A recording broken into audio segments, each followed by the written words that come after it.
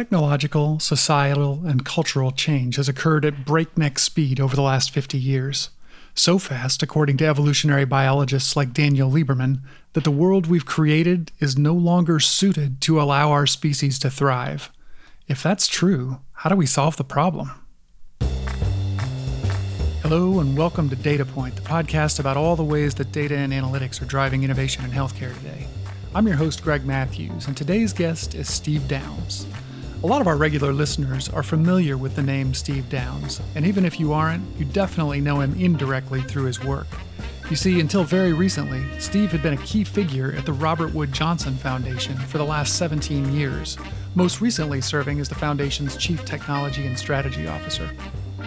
While at RWJF, Steve focused most of his programming efforts on bringing the benefits of health IT to the mission of improving health and healthcare. He developed and supported work in public health informatics, including the creation of the Public Health Informatics Institute and the Common Ground program. In recent years, he focused on how consumer technologies can be leveraged to better engage patients and improve their care. He co-developed Project Health Design, a program that challenges conventional notions of personal health records, supported the Open Notes project, which opens up physicians' notes to their patients, and has been working on an exploration of how researchers could use self-tracking data to identify health patterns in everyday life. Today, Steve is focused on Building H, a project he co-founded with author and former Wired magazine executive editor Thomas Goetz. Building H is focused on enabling our entire culture of health by tackling issues related to food, transportation, shelter, and entertainment. Join me as Steve unpacks Building H right here on Data Point. Steve, thanks so much for being with us on Data Point today. Thanks. It's really great to be here with you. Absolutely. I've followed your career for some time, and I'm really interested in sort of opening it up to our listeners here. And as we do that, I always like to start off by giving people a little bit of personal context. And so I talked in the introduction about Building H and a little bit about what that means. But can you paint us in some context and some background to sort of help us understand the key points in your career, the thread that sort of led you to starting Building H? Sure. And forgive me if I go back too far into my career, but no such thing. I would say there are a couple of things sort of to know about me kind of and the arc of my career. And one is I'm one of those people that has always been sort of split between kind of the science and technology side of life and then the kind of liberal arts, social science, societal side of life. And so in college, I majored in physics, but maxed out on the liberal arts and social sciences. And then actually after spending a little bit of time working in sort of the early days of kind of fiber optic telecommunications and things like that, I got a degree in technology and public policy. And really from there, I've always kind of worked at the intersection of technology and social good, but I'm very much a generalist. I'm not a medical doctor or someone with a sort of a deep specialty background in anything. Sure. And I guess I'd be really curious to hear about what even drove you to pursue the master's degree that you did. Why technology and policy, and why MIT? So it was a couple things. I mean, I think I always had an interest in public policy and social justice. I'd always been really fascinated by, as I said, sort of science and engineering and technology. I was working for, a telecom company in the mid to late 80s. So if you think about that, that was around the time when people were like figuring out how to use email.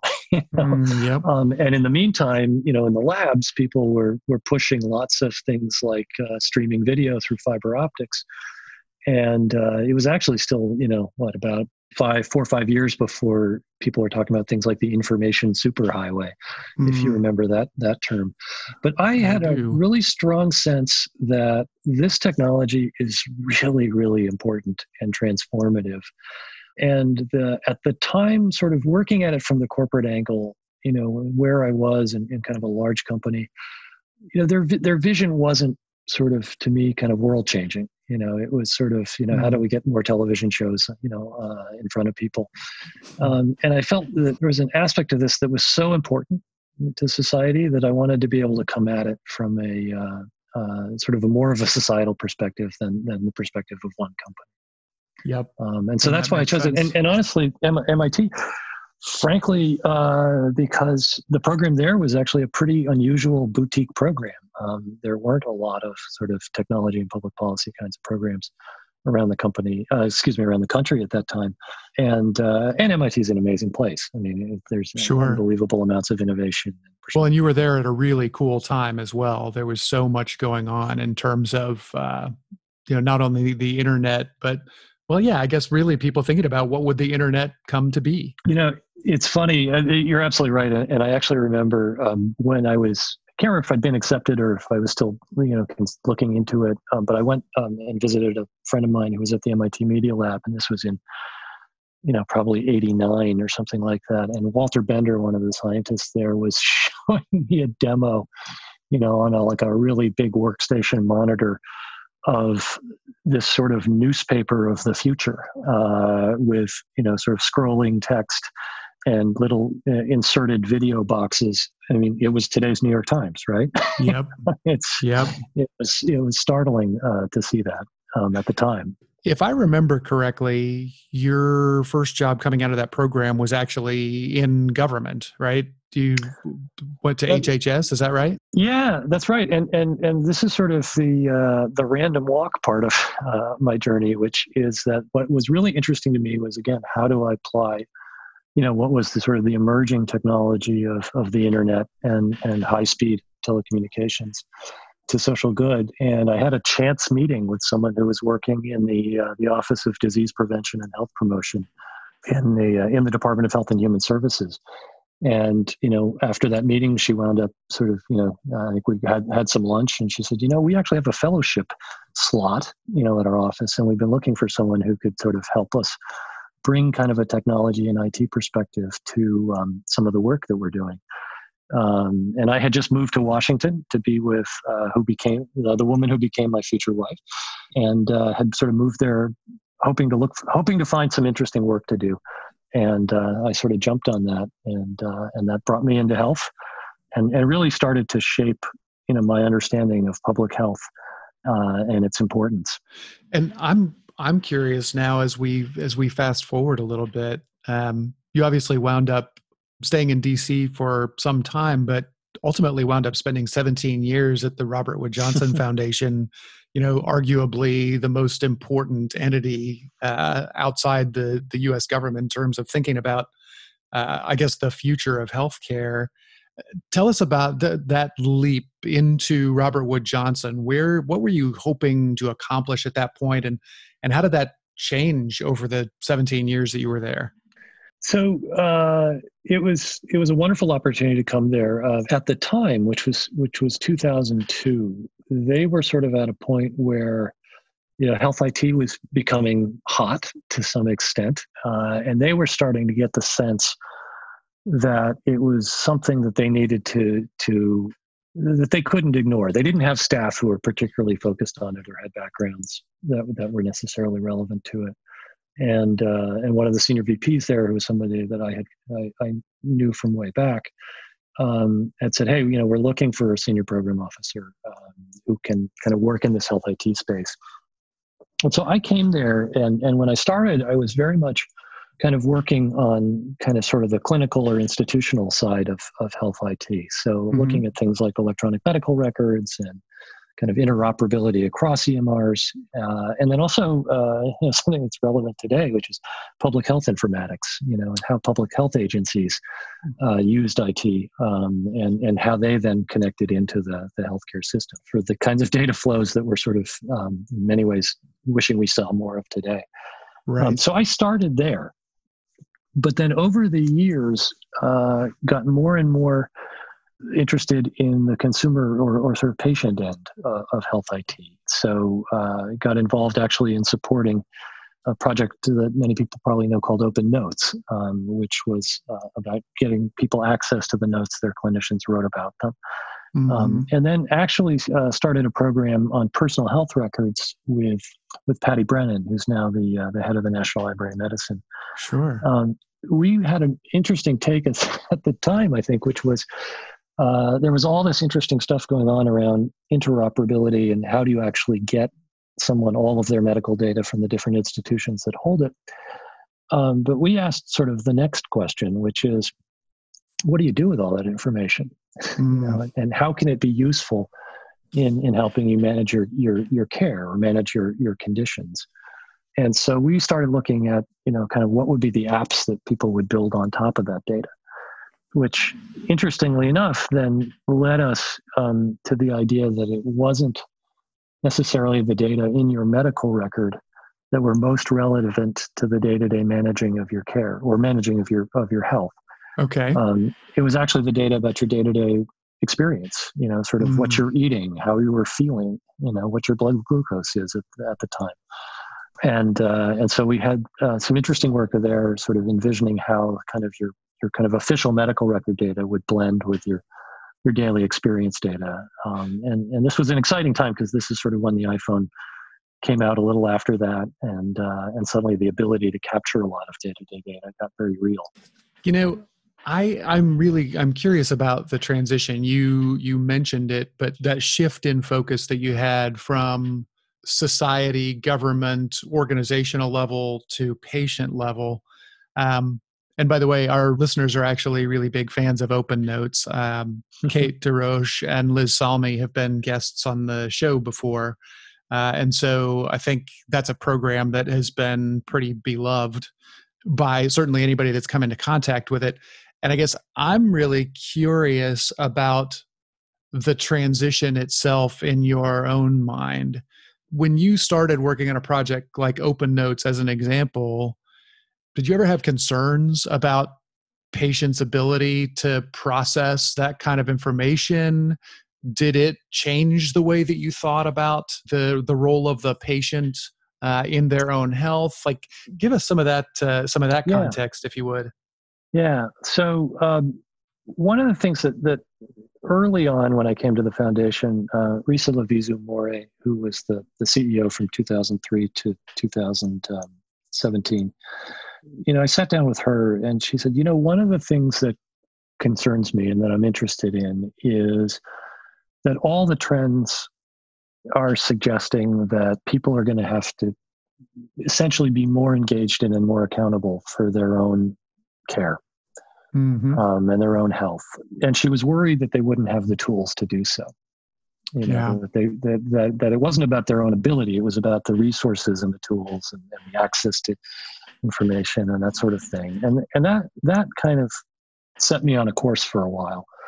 And led me to focus. And so when Tom Del Banco and Jan Walker walked in the door and said, we've got this crazy idea we want to bounce off of you called Open Notes, it certainly fit, that idea that, well, here's a perfect example of how do you give people access to the kind of information that will help them do a better job of taking care of themselves and of getting the most out of the healthcare system. And then the question of whether they could handle it, what was interesting at the time that Tom and Jan came in, Tom would say, we float this idea among all of our colleagues in medicine, and half of them sort of shrug their shoulders and say, hey, this is the way the world's headed. We're living in a more transparent world. This is probably going to happen someday. I might as well just go along with it. And the other half said this is going to be the end of medicine as we know it, and the sky's going to fall. And to me, that, and to Tom and Jan, the obvious answer was to study it. Yep. To say, okay, if we're all sitting here speculating about, what's going to happen if we do this thing, how do you then just find out what actually does happen when you do it? Yep. And one of the really interesting things that happened, and I remember writing a blog post about this years ago, was that they did a pre-test kind of where they asked patients and they asked doctors, what do you think's going to happen?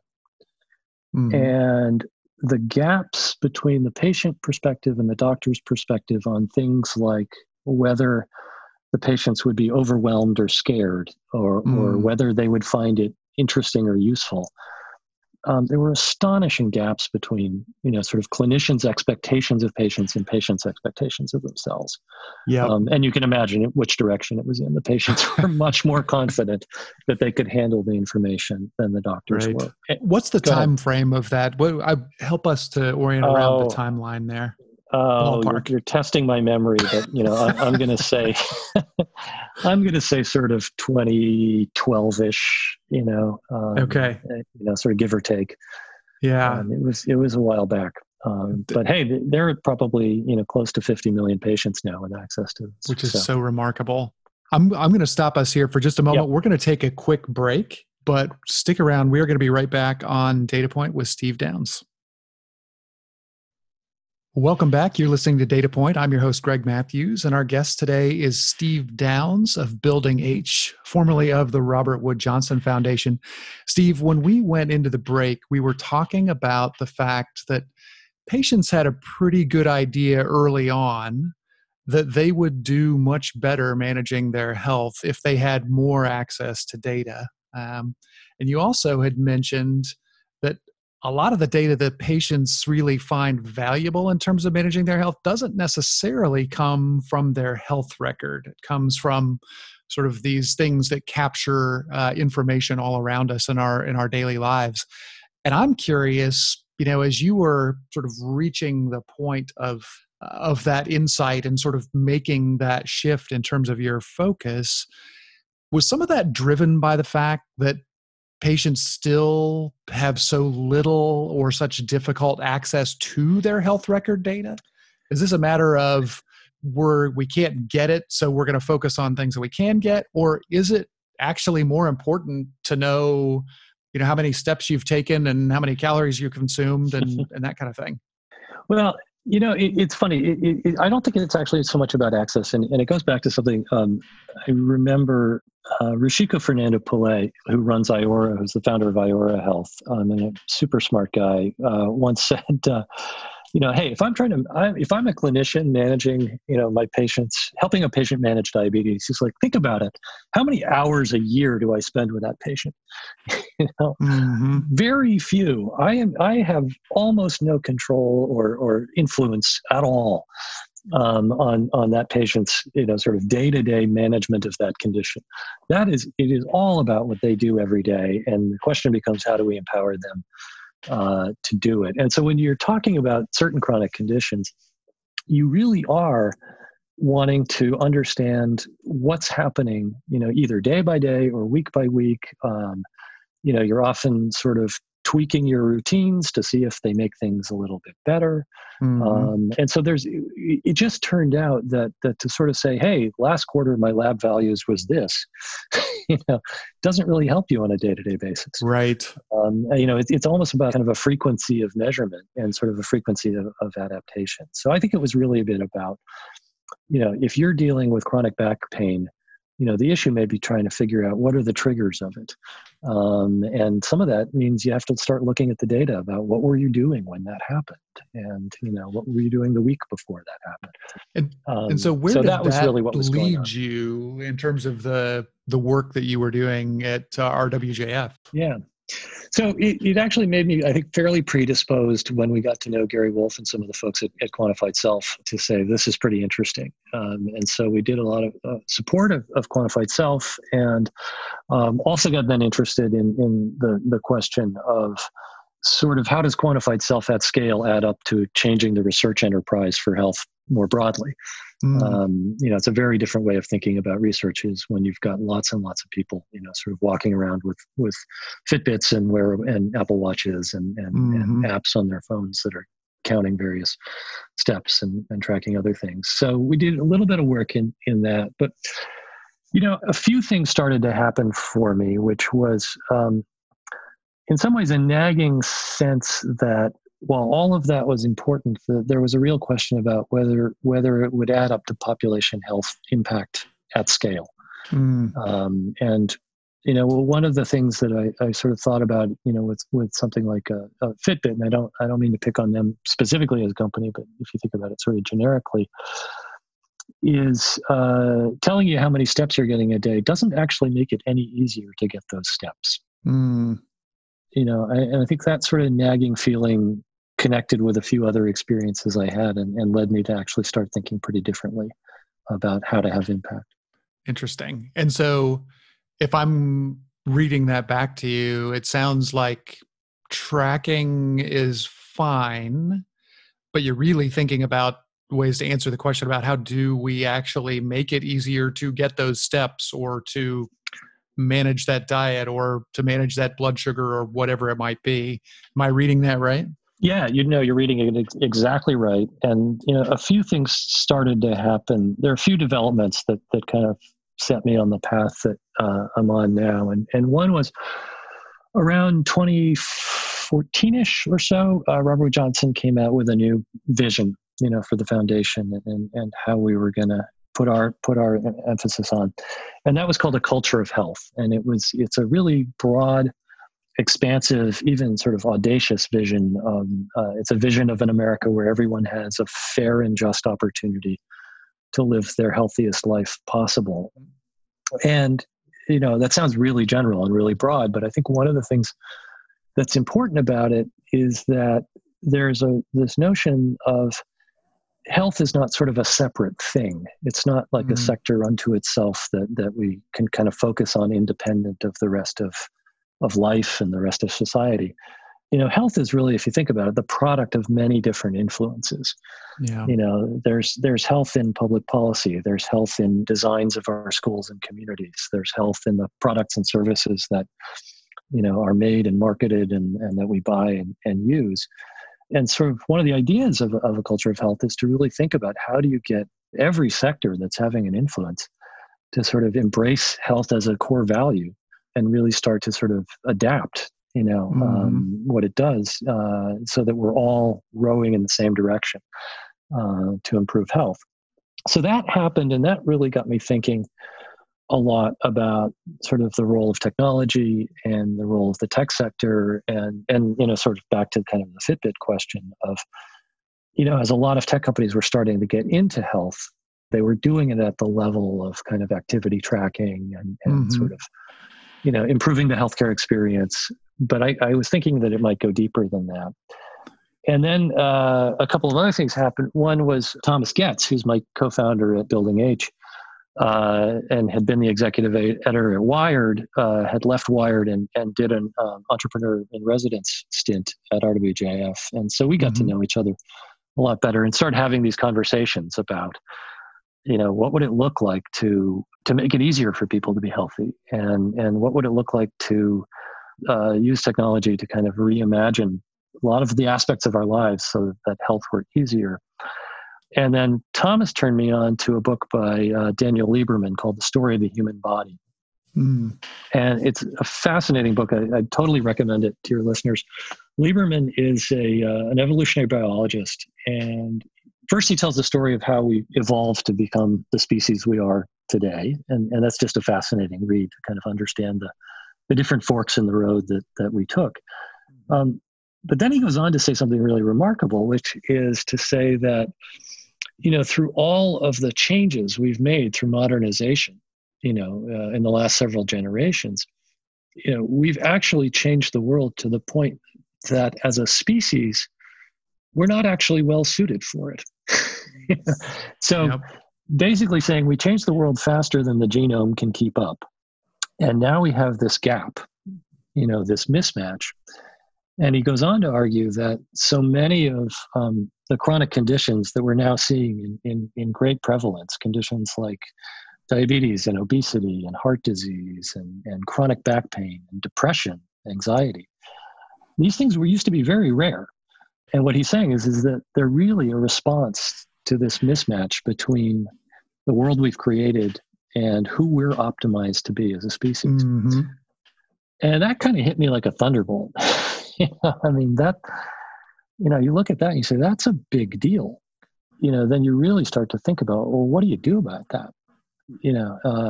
Sort of to borrow a phrase from the movie Jaws, we're going to need a bigger Fitbit. It's not a small thing to sort of say, we have this world that we've built that we're not suited for. And so, yeah, go ahead. I'm not. I don't want to gloss over this because I think that concept, broadly speaking, gives you two levers to pull. One of them is how do we adapt ourselves, but the other one is how do we adapt the world. Mm-hmm. And I'm kind of making the assumption that your focus is on the latter, because sort of adapting humans is, well, it's a little bit out there, but I'm curious how you think about that. Yeah, so it's interesting. So actually, there's a very interesting book by Juan Enriquez and Steve Gillens called "Evolving Ourselves," mm-hmm. Which actually takes that former tack, which says basically, through genetic engineering, CRISPR, and the like, we're going to have the ability to actually sort of accelerate the evolution of humans in a very intentional and directed way. And mm-hmm. why not do that so that we don't suffer from diabetes, for example? And it's fascinating. It's provocative. It's not the way that I think. It's not the way that I'm most comfortable with. Let me just put it that way. Yeah. But it's a fascinating book. There's a middle option, which is we do what we're doing, which is essentially try to ignore the gap and just keep trying. And then the third is to start working on those conditions. And the way I've been looking at this is basically it's become hard to be healthy in the U.S. And if you think about that, what I mean by that is if you look at the changes in statistics around chronic diseases, diabetes going from 1% to 10%, from 1960 to today, obesity 14% to 42%, severe obesity going from 1% to 9%. I mean, these are huge changes, and we're also sleeping less. I think 33% of people are now getting less than 6 hours of sleep a night. That used to be 2%. Wow. There are crazy things like even myopia is becoming worse and worse and worse over the years. So there's just all these things that are going on, and we're eating 25% more calories than we used to. Mm-hmm. More people are lonely. Our commutes are getting longer. More people are driving instead of, walking or biking to work or taking public transit. I mean, so all of these changes, huge shifts over years, and they're unsustainable. Yep. But the way I sort of put it is that we're all swimming upstream. Basically, in order to try to stay healthy, we have to constantly swim upstream. It's really hard work. And most of the solutions we've come up with for that take the form of trying to get people to become better swimmers. Whether that's with motivation or with training or with tools. But in the end, we're still asking people to swim upstream. The way I look at it is that the question we should be asking is, what does it take to reverse the direction of the river? Yep. What does it take so that that going about your business every day, living your life, actually naturally leads you to a healthy life, rather than something that you have to work extra hard to accomplish. And so if you were to sort of sum up the reason for being around Building H, is that it?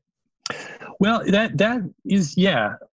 We are here to focus on building health into everyday life. What that means is it means reimagining kind of the fundamentals of everyday life: how we eat, how we sleep, how we get from place to place, how we socialize, how we entertain ourselves. To kind of reimagine those and to do so with health as a goal. So that it actually, as I said, comes naturally. It's not something we have to kind of add on later. But I think there's tremendous opportunity to do that.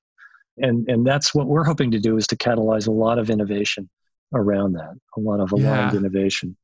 So do you see Building H as a collective, a company, a think tank, a product development and design company? How would you articulate your vision, with the caveat that I know it's very, very early days? Yeah, no, it is early days. Right now, I think we're calling ourselves a project, but I think there is a collective aspect of this, and I think part of what it is what we're trying to get to is this sort of notion that lots of folks are innovating in an aligned way on a sort of I guess what I would call kind of a coherent and complementary set of challenges around building health into everyday life. So what you want to see is people working at sort of reinventing the food experience, reinventing the transportation experience, Mm. reimagining entertainment so that it's not always kind of couch-based and screen-based.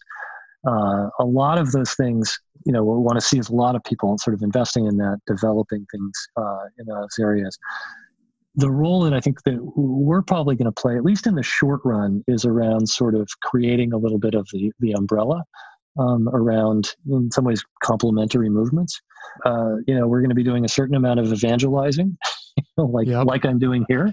We've got a website that's going to have a lot of resources, or at least I hope by airtime, it'll have a lot of resources. Excellent. A newsletter that folks can sign up for that we put out every couple of weeks, with sort of relevant current stories and sort of our take on how they fit together. But then I think we're going to have to do some work around sort of translating the general ideas, into some of the specific innovation opportunities, translating, some of the questions of how do you think about health in a positive way so that you're applying like this value of health across a full range of products in a company. What does that look like? How do you do that so that we don't want just generalities. We want to actually be able to translate this into real actions that people can take. And that's interesting. And it's interesting that you mentioned a company sort of interjecting health. Do you think about the workplace as an important vehicle for some of these changes?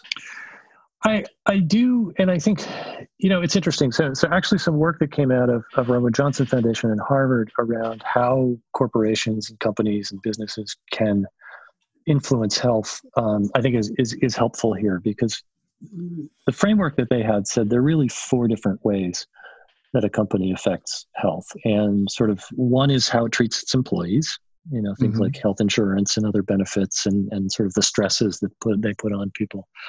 A second is how they show up in the communities where they're based.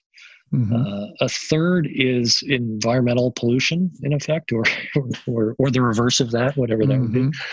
But then the fourth is actually the impact of the products and services that they sell on their customers. And I think that's where we want to focus, is that fourth group. And often what we see is a company that will be doing a lot of stuff that's related to consumers. They affect consumers in many different ways. And then they'll create a separate line of health products, separate services around health. And what we want to do is to have them see that as health is not, again, that vertical that you kind of carve out separate from your other verticals, but really see it as a horizontal.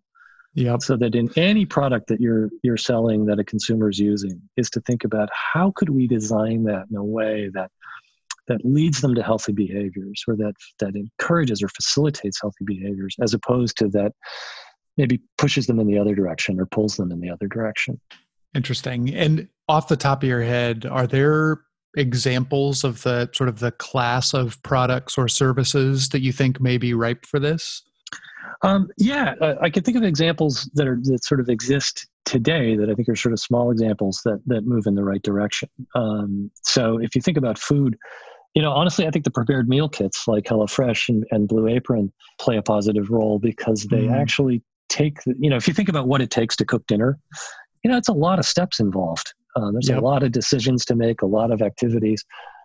By eliminating, a third, a half of those steps, you're making it much easier for people to cook dinner, which is generally a much more healthy way to have a meal than the alternatives. There's a company called June that makes smart ovens, and their goal is to just take some of the complexity out of cooking. They just want it to make it really easy to take a recipe and cook it in a way that's going to be foolproof, and you're going to have a great experience. And there's a common thread as I'll go through some of these examples. It's about lowering the barrier to a healthy behavior, right? It's about making a healthy behavior a little bit more delightful. Classic example is electric bikes. If you think about it, what an electric bike does is it makes it easier for someone to use that in a more consistent and in some way more ambitious fashion, than a regular bike.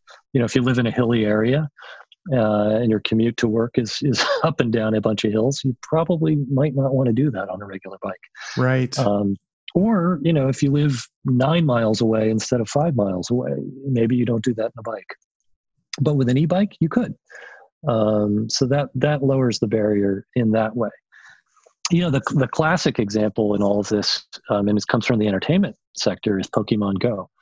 If you think about Pokemon Go, it's not about health. It's a game. People do it because it's fun and entertaining. Uh-huh. But think about what it's making you do. It's getting you outdoors, which is generally very good for your health. It's getting you to move around, also quite good. And in a lot of cases, you're going to do it with friends. And being connected with friends, spending time with friends is also good for your health. So, you're getting 3 good behaviors out of something that's not about health. You're getting 3 good behaviors out of a game. That's right. That's pretty cool. That is a good example. And I love the e-bike example too, because there's so many layers in there that are potentially beneficial to community. They're beneficial to the environment in terms of reducing pollution. Those are the obvious ones. But then there's also, a slowdown in the pace, putting yourself at a place where you're getting exercise that's going to make it easier for you to sleep, all of these dominoes. Yeah. No, I got to tell you, when I was commuting back and forth to Robert Wood Johnson, I was very fortunate to have a short commute, and I would just use a regular bike. Mm-hmm. But I remember, one time just riding to work, and just my legs are pumping, my heart's pumping. The air had just that right amount of kind of crispness in it. I was seeing nature all around me. Mm-hmm. My mind was firing, faster than ever on sort of interesting stuff that I was doing at work. And it was not about exercise. It was not about, it was about everything, right? It was just about an experience that was actually wonderful. And I think that's, as you point out, there are a number of these kinds of behaviors that, we know they're good for you, but they're just good in general, whether it's your health or your well-being more broadly, or as you point out, for the environment and for our communities. Sure. Well, I could do this for hours, Steve, but I want to wrap us up in a good way here. And I think what I'd love to close out with is just thinking about Building H and where it's headed. Who do you want to be involved in Building H, and what are some things that initial participants might be able to do? You mentioned subscribing to the newsletter, so sort of staying informed and getting in the rhythm of the work that's happening is one thing, and we'll put a link to be able to do that in our show notes. Who else do you want to be involved, and what is it that you'd like them to do, at least initially? No, that's fantastic. I want anyone who cares about this to be involved right now. One of the things that we're going to do, and it's in the next iteration of the website, which depending on when this airs, will either be up or up shortly. But what I'd love for people to do is there are going to be a number of things there where we're just trying to get resources on, what are some of the important facts about sort of health, wellness, and our society that we need to be sharing, that sort of tell the story of the challenges we're facing. So we're going to have some of those up there, but we're going to encourage people to add more to it. One of the things that we really want to do is spotlight some of the companies that are building interesting products that we think really fit the vision, and that move us forward. So we'll have some up there, but we don't know all of them. So we want to hear about those. So I think things like that, we've got a sort of a reading list there that I'm sure people will see that list and say, oh my God, what about this article? We're going to really design it in a way that we want people to contribute in that way. I think the second thing is to just talk up the idea, have the conversation with friends and neighbors. One of the things, I wrote a short piece about, my transition into this work, and I said, in some ways it seems just outrageous that we think that we can do something about this. It is big, right? But, these kinds of changes come when people see it and say, hey, that speaks to me in some way, or I'm inspired by that, or I agree with that vision, and they just start talking to people and sharing it and having the conversations and even debating it, critiquing it, all of that. So what I would encourage people to do is check out the website, see if there's something in there that you can contribute to, but moreover, as I said, talk with your friends, talk with your family, talk with your neighbors, because we need this thing to become something that everybody understands and is wanting and wants to work towards, sort of the same goals. Yeah. Fantastic. All right. Well, that's an excellent way to close. What is the web address? Yeah, it's buildingh.org, all one word, no spaces or anything like that. All right. Well, and if you're driving while you're listening to this, don't feel like you have to write it down right now. It's going to be in the show notes.